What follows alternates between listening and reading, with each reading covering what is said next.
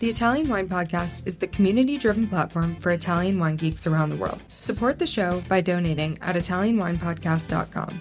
Donate €5 or more and we'll send you a copy of our latest book, My Italian Grape Geek Journal, absolutely free. To get your free copy of My Italian Grape Geek Journal, click support us at ItalianWinePodcast.com or wherever you get your pods. Grazie mille.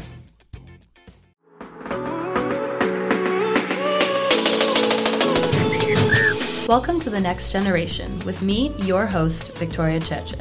This is your podcast to learn about all the cool things Italians 30 and under are up to in the food and wine scene. And yes, that includes all the best things to eat. All right, guys, it's time for another episode of The Next Generation. Today, we are taking a trip, a bi-coastal trip, we can say, a little bit of New York and a little bit of Sicily with Nino Asaro. Ciao, Nino. Ciao a tutti. Yeah, for sure we could say by coastal, if not even by continental at this point. Yeah, I feel like there's so many Sicilians in New York. Exactly. Yeah. New York is the new Sicily. People don't want to admit it, but it's also an island, so I think it's the island vibe that unites us all. So we'll say by island. No, can you say By that? island. By island. Fair. You're right. There's so many Sicilians to the point where every time I get asked where my family is from, when they hear I'm from New Jersey, I know it's not New York, it's immediately, so your family's from Sicily. And I'm like, no, but not even close, but okay. Oh my gosh, now we need to get into the podcast, but you're making me laugh because I once went to a gym in Verona and obviously there's a misconception, and we can chat about this through food as well, but there's a misconception Italians have this homogenous almost culture, which they absolutely do not. And so I was in Verona and I went to the gym and doing the sign up, and it's this big buff, former bodybuilder guy. He sits me down and he starts talking and he stops me and he goes, "Wait, where are you from?" And I was like, "Well, I'm from New Jersey originally, but my father's Italian, family in Italy." He goes, "When you speak, you sound Sicilian." My mouth just dropped. I was like, has this man ever been to Sicily? Yeah, probably not. Probably not, because I was like, I definitely do not sound Sicilian. Wait, what is your accent? Se parliamo in italiano, cioè tipo... Oh, no. Dai, my accent is un po', it's a misto, for sure. Definitely Centro Italia. Sì, it's centro-sud. I've traveled around, and then my family's from southern, Lazio, so I have a bit of that. But yeah, from Florence, Verona, Rome, gets a little mixed up. But this podcast is about you, Nino. So, who are you? Who is Nino Asaro? So, who am I? So, Nino Asaro, I am the fifth generation of the Asaro family. We're olive oil growers in Partanna, Sicily, province of Trapani, specializing in Castelvetrano olives. Myself, I'm the youngest. I'm the oldest of the fifth generation, and currently the youngest within the family company, taking care of the business development here in the United States. Awesome. So you got some big boots to fill. Indeed, big boots. I would say, there's no... At the end of the day, Sicilian men, we're not big, but we're also mighty. So it's all about the essence, Il vino buono è sempre nella botte piccola. The best wine is in the smallest barrels, for anyone who didn't know what that meant. I love that. I've never heard that before. I'm writing that phrase down right now. So how old are you, Nino? I am 24 years old. You're 24? I'm 24, yeah. You're not. Wait, what? I am, yeah. Am I too young for your podcast, or? No, you're actually the perfect age. It's supposed to be 30 under 30, but I don't know why I thought that you were 29, no. Okay, wait. So for those of you who don't know, I know you through my friend Tiffany, or we met through different people, but I remember you because didn't you go to school? Didn't you go to Fordham? Oh yeah, I went to Fordham for 1 year, but yeah, I had a lot of friends of different classes and different years. That's why a lot of people always mess up my age, think that I'm much older than I actually am, but then they get to know me and voila, 24-year-old. I know. I mean, that's a compliment. Like, this had nothing to do with like the way you look. It's just like all the things that you are doing. And then through the different friends that like the mutual friends we have, I just assumed you were in your later 20s, but even more amazing, 24. Wow. Okay. So I've got to catch up. So, one question for you. Can you tell us one thing about yourself that says you're under 30 without like saying you're under 30? One thing about myself that says that I'm under 30 without telling that I'm under 30. The first wine from Etna that I ever drank was Frank Cornelissen. That's a good one. Oh gosh, yes. Okay, fine, fair, fair. For all the wine folks and natural wine folks out there, ding, ding, ding. That was a good one. What are you drinking currently? Have you drank anything cool recently? I have been drinking a bunch of stuff kind of from all over the places. Most recently, I've been on a big white Burgundy fanatic. Really, really love Duvisant and Domaine Rouleau as kind of my absolute white Burgundy favorites. Just like so crisp, clean, little buttery, not too hokey, just perfect. And then some good Nebbiolo, Baroli, kind of a mix of everything. In terms of favorite producers or producers that I've been drinking the most, probably out of Etna, been drinking a lot of Girolamo Russo. Shout out to Girolamo. I mean, he's one of truly the Etna pioneers that I admire extremely, extremely a lot, both for his whites and his red. Probably his whites even more than his red. I think what he has done with the San Lorenzo has been truly, truly phenomenal. And then I tend to, shift and drink anything that makes sense for the time and location that I'm in. When I'm in the United States, I tend to go more on the French route. And I know my Italian friends will probably want to crucify me, but when I'm in Italy, I drink Italian. Well, what I love is that we were just talking about like what makes you sound under 30, and then I ask you what you're drinking, and you're immediately like, I'm drinking white Burgundy. And immediately you're like over 40. Yeah, like 60-year-old, like living in West Village or Gohannes Oh my and gosh, for having sure. like after dinner. And I want to just go on that shout out for Girolamo Russo because really fantastic wines coming from him. I love his Nerina. It's one of my favorites. I mean, it's so elegant, but it's something I can drink all the time if there were enough quantities. I mean, there's so many producers to shout out. I mean, even more locally, there's this guy Antonio Gaudioso from my town started to make a Mm. lot of Catarratto, rifermentati di Catarratto, San Zibibbo, small producer, but truly highlighting one of my favorite grape variety, which is the Catarratto, that for many Mhm. years was kind of lost in the equation because it was too manipulated and pretty much all of the flavor taken away. And then the Viola brothers, both Aldo and Alessandro Viola Penalcamo, kind of rejuvenated. Aldo making it to one of the extremes, and now seeing this grape varietal that has always been indigenous to Sicily being, repurposed and I guess reoffered in its original format is truly phenomenal and probably the most interesting and loved variety at the moment.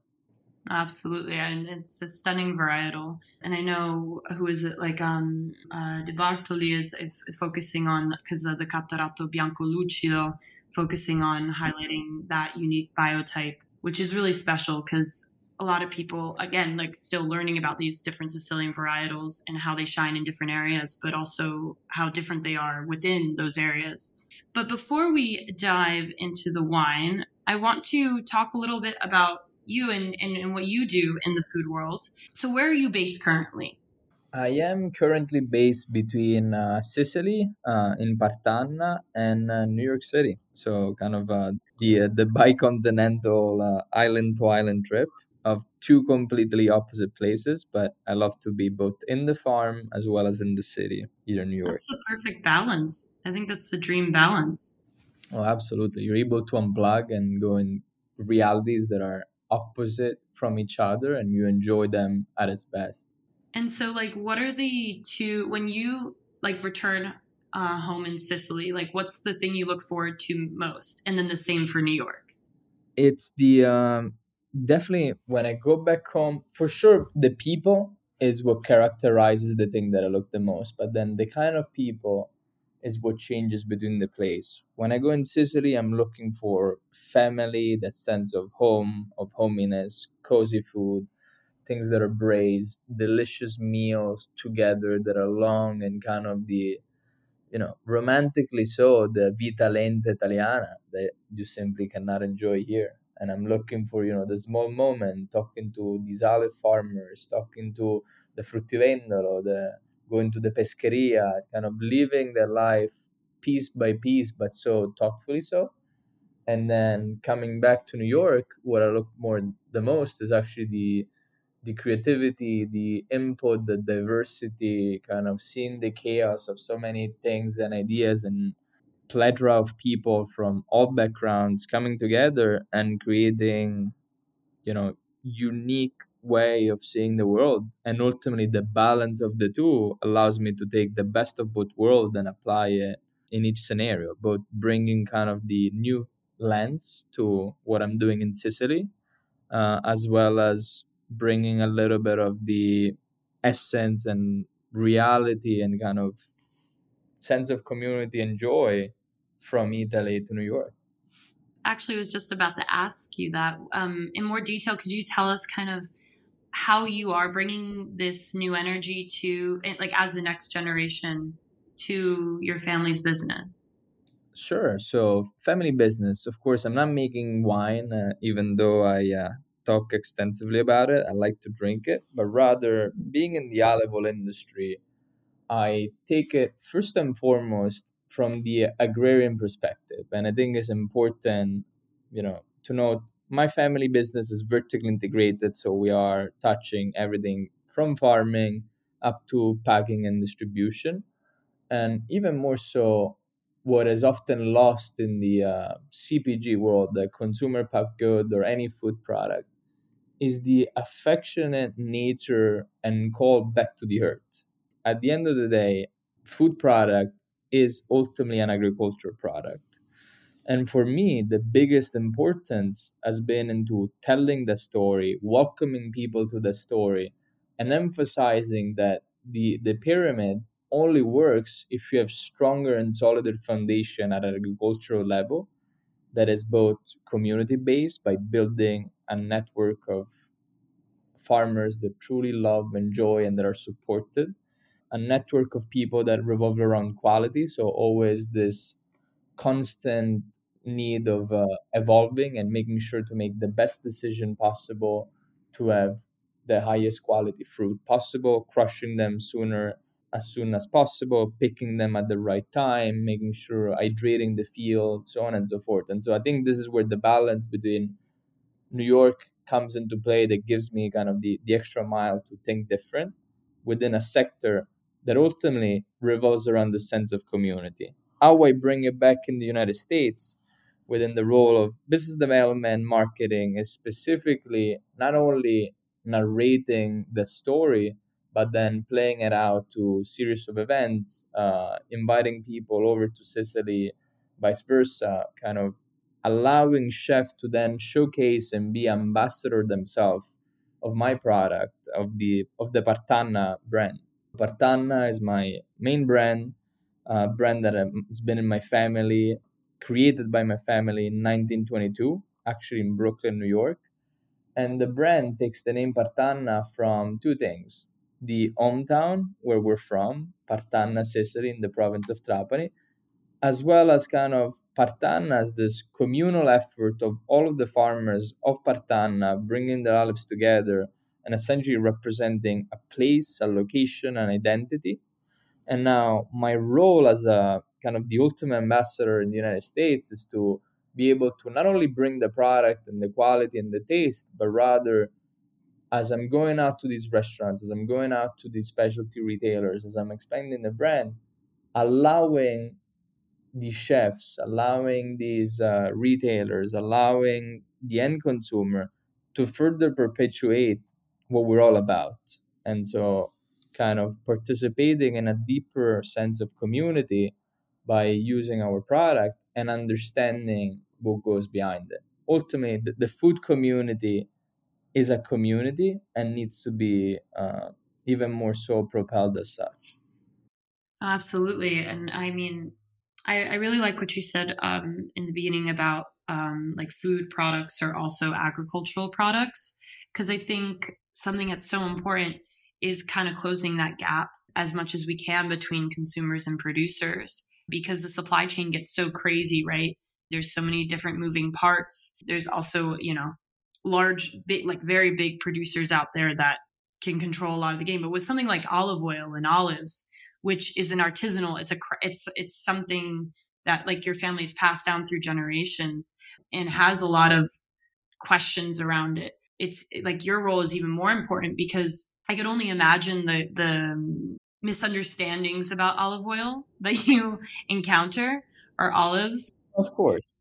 And I mean, and this comes actually from my own interest, because I love, love, love olive oil. Have you found to be the biggest challenge in like selling a high quality olive oil in New York? The biggest challenge is to, let's go back. I always think that olive oil or the olive oil world is about 40 years before the wine world, meaning that the wine world is already 4 years ahead in terms of innovation, marketing, sales, and the way that people perceive it.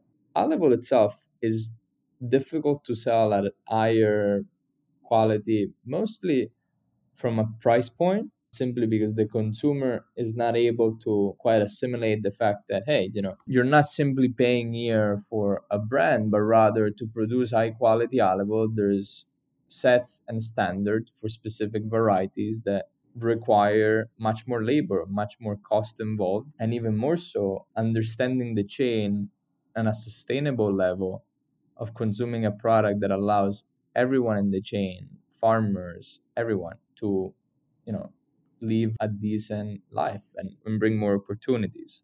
You take that kind of out of the equation, and people have always thought of olive oil on a very commodity basis. Fortunately, the market is moving definitely to a better future. But you consider olive oil 40 years ago, you were pretty much only stuck with three choices at the supermarket by, not going to mention names, but the main players selling you olive oil that was coming from all over the world, just blended, mixed in to meet price and demand. Finally, I think consumers are now starting to understand a little bit of, I don't want to say varietal just yet, but at least provenance and single origin, and what cold press means, what harvested by hand means compared to harvested by machine, what low density plantation are in comparison to high density. And so understanding the ecosystem, and why I say agriculture is important, to eventually unlock the perspective and say, hey, if I'm paying $3, $4, $5 more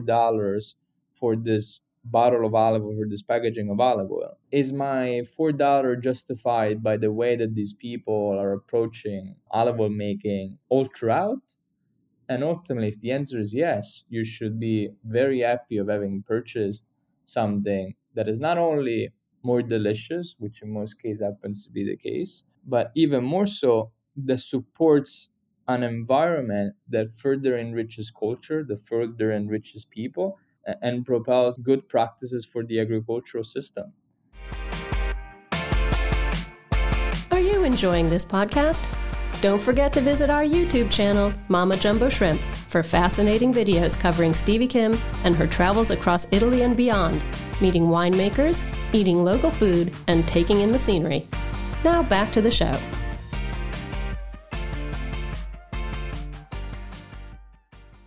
Absolutely. I think you bring up a really important point about when we think oftentimes about how high of a quality a product is, of the production, the terms of whether it's organic or it's, made in small production or whatnot. We often forget to think about the people that make it, and how purchasing a product directly affects the livelihood of people, and how they are so much part of that, of maintaining that ecosystem and big aspect, the biodiversity of these certain lands, and allowing these different varietals to exist rather than focusing on, certain varietals that yield more than others.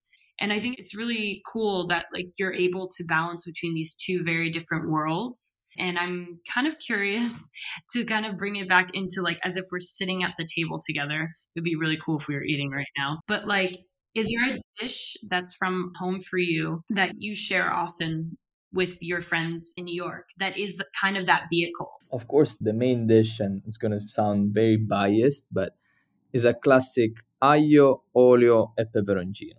Spaghetto aglio, olio e peperoncino is the ultimate bond maker of any friend. It's easy, simple, very few ingredients. If they're great ingredients, the dish is going to shine. Pretty much, you're not going to find people that are against spicy chili, parsley, and olive oil. So it's very easy to please everyone. And when the technique is done well, you're able to have from such a simple poor ingredient like one of the best meals and a conversation starter. I think it's the ultimate Italian snack. You come out of a club at 4 a.m. What do you make? Aioli e peperoncino. You don't have anything at home, but you want to have a quick lunch. You make aioli e peperoncino. You're feeling tired, sad, happy. Like aioli e peperoncino kind of fits every mood in every scenario. It's just like simply there as your companion in the kitchen that allows you to have a good time in a very fast pace. In 20 minutes, you're done. Absolutely. And you're exactly right. Like personifies, it's the one unifying dish of Italy because all of Italian food, the majority of it comes out of figuring out how to make a lot out of nothing and very simple ingredients. Aglio, olio, and peperoncino will taste different depending on what olive oil is used, where the garlic is grown, all these different facets, but it's always delicious when done right. I think that's super interesting. Have you ever tried to prepare it with like different olive oils for friends? All the time. I mean, it's the beauty about the olive oil is that olive oil is a living product, just like wine. So based on the variety, based on when it was squeezed, and so the harvest time, so on and so forth, will have so many different characteristics. At least for the partanna, so that's the nocciolata del Belice that we produce. It's going to be grassy, buttery, some notes of artichoke, some notes of tomato leaf, and bitter almond. So you're going to have an aioli peperoncino that tends to be a little bit more on the sweeter, grassier, slightly peppery side. You make it on the other end with a Tuscan variety, let's call it like a frantoio. It's going to be much more peppery, much more bitter. You make it with a coratina from Puglia. It's going to be super strong, extremely like bitter almond, and in a good way, bitter in a really good way. In the wine world, where I think people are like, oh, should I have white or red? Well, there's so many varieties that how do you even define like white or red as a category? There's whites that drink like red and reds that drink like whites, and with olive oil is precisely the same. Nocciolata del Belice from Castelvetrano are going to be buttery sweet. You move 40 minutes up north, even in the area of Palermo, you have Cerasuola, another variety indigenous to Sicily, much more earthy, kind of notes of cardoons, and that ripens and looks like a full-on cherry. So that's the beauty of agriculture product and agriculture in general, is the fact that it's different, it's unique, and it needs to be preserved for what it is. Absolutely. Especially in our world, it's like we have people with so much interest, especially in Italy and like the tourism and whatnot, that these are the things that I always say, like, because of course, I'm never going to throw any shade on pasta or pizza or anything like that. But to me, Italy shines through how its biodiversity and how amazing to have the most great varietals in any other country in the world. And the size of Italy is a little bit bigger than Arizona. Then you have all these insane, olive varietals, as you're saying, like that diversity. You can't let that go. Like it's just such a blessing. And also, I just wanted to say it's quite timely that we're talking about olive oil. I did not plan this, and right now the harvest season is happening. Yeah, we're full on harvest at the moment. I know, so it's extra special. In fact, my cousins have a small olive farm in southern Lazio, and I was asking to go help, but they were like, my aunt thinks I guess it's just an old school mindset. She's like, no, it's too hard of work. And I was like, I could do something. And then I gave up, but I might show up as a surprise. But anyways. Yeah, you showed up, at least taste the olive oil, bring some home, and it's like, yeah, I can help you take some away. Bye. I know. It's so funny because the last time I was at their house, they stored some of their olive oil in an old Campari bottle for drizzling. I know it's iconic and I love it. So every time I'm there and he like wants to annoy anything that we're eating at the table, I'm just in awe. Oh, amazing. I think I've always found olive oil to be, I mean, I understand that it doesn't come at a price point that's very convenient if we're speaking American consumers.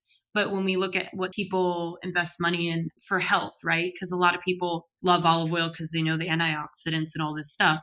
But through your work, you actually have to make sure you're getting those benefits because, like you said, people don't realize an olive is a fruit. Going back to the aglio olio e peperoncino. Okay, so what's beautiful about this conversation, and also just makes you a wonderful interviewee for this podcast, is you have a great knowledge of wine, which is so nice because now I'm going to really test you.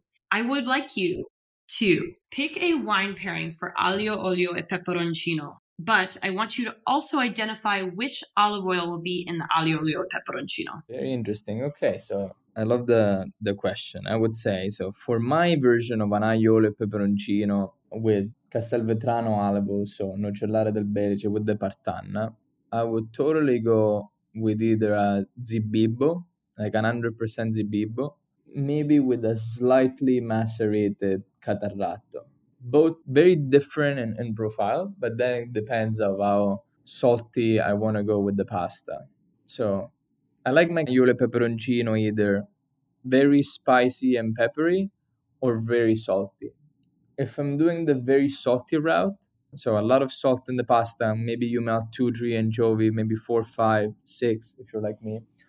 The Zibibbo and the sweetness around the Zibibbo will all kind of coat it up. And Zibibbo being a relatively short wine, so cleans it up, but allows you to have a next bite, and it's very easy, fast drinking, and ready to go. If you're making on the very spicy side, I almost like something that cuts throughout it. And macerated catarratto, like Crimiso by Aldo Viola, is probably would be my go-to pick. Allows with the maturation to enrich the flavor to a way that the Crimiso feels almost like a marsala in terms of flavor profile, slightly zesty, and so cuts through and almost like it's like you're having like a fight. Imagine you're like with Muhammad Ali in the ring, but you're also another great fighter, and so you have this super spicy kick coming in, super delicious, like wakes you up, and then the macerated catarratto cleans it through, gives it a little bit more of minerality, a little bit more of floral notes, but then with the maceration, kind of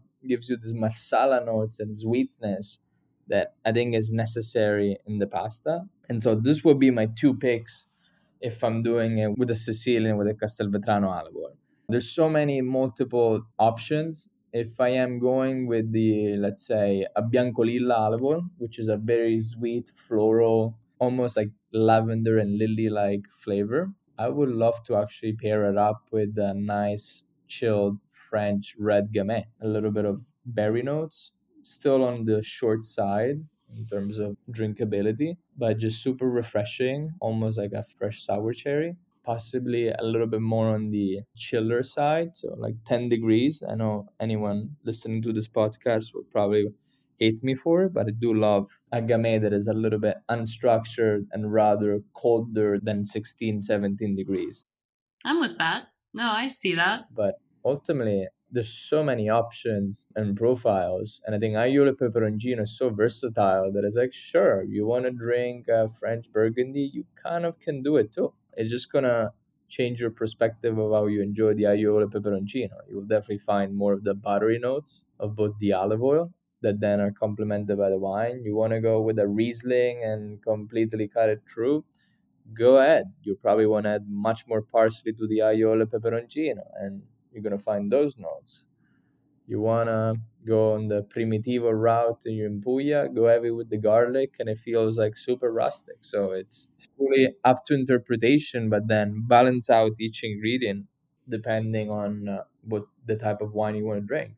Or realistically, you should do that. You bring all of your friends together, you cook for 10 people, each one of them brings a different bottle of wine that we just discussed, and you enjoy them all. And that's usually how it goes down, either way. Just start drinking everything by the end of the day. Exactly. I really enjoyed how you kind of parceled out each ingredient and highlighted how they can support different wines, because it shows that complexity of aglio olio peperoncino. Even though it is so simple, it can be so different. And then you added in the anchovy. It's very Sicilian of you, which I love anchovies, and adding that umami kick and saltiness. Oh gosh, yes. I think people could actually, I say this lightly, but budget really well if they're just like eating aglio olio peperoncino all the time. And then you just invest more in your wine and your olive oil and see how it goes. Exactly. Everyone listen. Anchovies are the well-kept secrets of grandma's pantry. So make sure you have 2 jars of anchovies at your house. Oh yeah, I have them. I have a lot. They save my life, especially at 4 a.m. more often than not. It's better than kebab, because in Rome, it's like you have 2 options. You eat kebab or you go home and make pasta. Exactly. Well, Nino, we're going to wrap things up now. But before we go, I just want to cover 5 key things from our interview today in under 5 minutes, and I will hit the timer whenever you are ready. Let's do it. And please keep me on time, as I often get sidetracked. Don't worry, this is the Italian wine podcast. We're well versed in getting sidetracked. All right, ready? Yes. All right, Nino, where are you based? I am based in New York City and in Partanna, Sicily. What is your business? And what's the philosophy? My business is Partanna Specialty Foods. We make extra virgin olive oil and Castelvetrano olives. And my philosophy is be connected at the agricultural level, be connected with your guests, be connected with your customers, and ultimately showcase the line from farming to table. Perfect. And what was our featured dish of discussion today? Our featured dish was an aglio, olio, e peperoncino. Easy. And okay, here's the hard part. Pick one wine pairing. It would have to be a catarratto, a macerated catarratto. And that was the one with all the anchovies, right? Yes, with all the anchovies. And finally, you're in good time. Could you share with us your thoughts on Italy's food future for the youth? One major trend around Italy in the food future, people that are truly in food, and what I mean by food, connected at an agricultural level, at community level, we need to be more hospitable. And I see a lot of people going into the hospitality space as a kind of an add-on to their current business. Definitely a lot of winemakers are doing, and I encourage even more so everyone else in the in any space like to do it as well. Whether you're making prosciutti or you're making olive oil or you're making pasta, hospitality is not only a form of tourism; it incentivizes and helps people to understand more about what you're doing and about the culture and about everything that goes around it. On our end, we are indeed hosting farming tours in Sicily right now during the olive harvest, and we invite you all to come and visit. Awesome. Well, thank you so much, Nino. It was lovely, lovely chatting today. And I wish you the best of luck with harvest this year and all the aglio olio e peperoncino that your heart desires. Thank you very much, Victoria. Always a pleasure chatting with you, and hope you're drinking great wine and having aglio e peperoncino tonight. I think I might, actually. All right. Ciao, everyone. As always, a big grazie for hanging out with me today. Remember, you can catch me on the Italian Wine Podcast every Sunday and anywhere you can get your pods.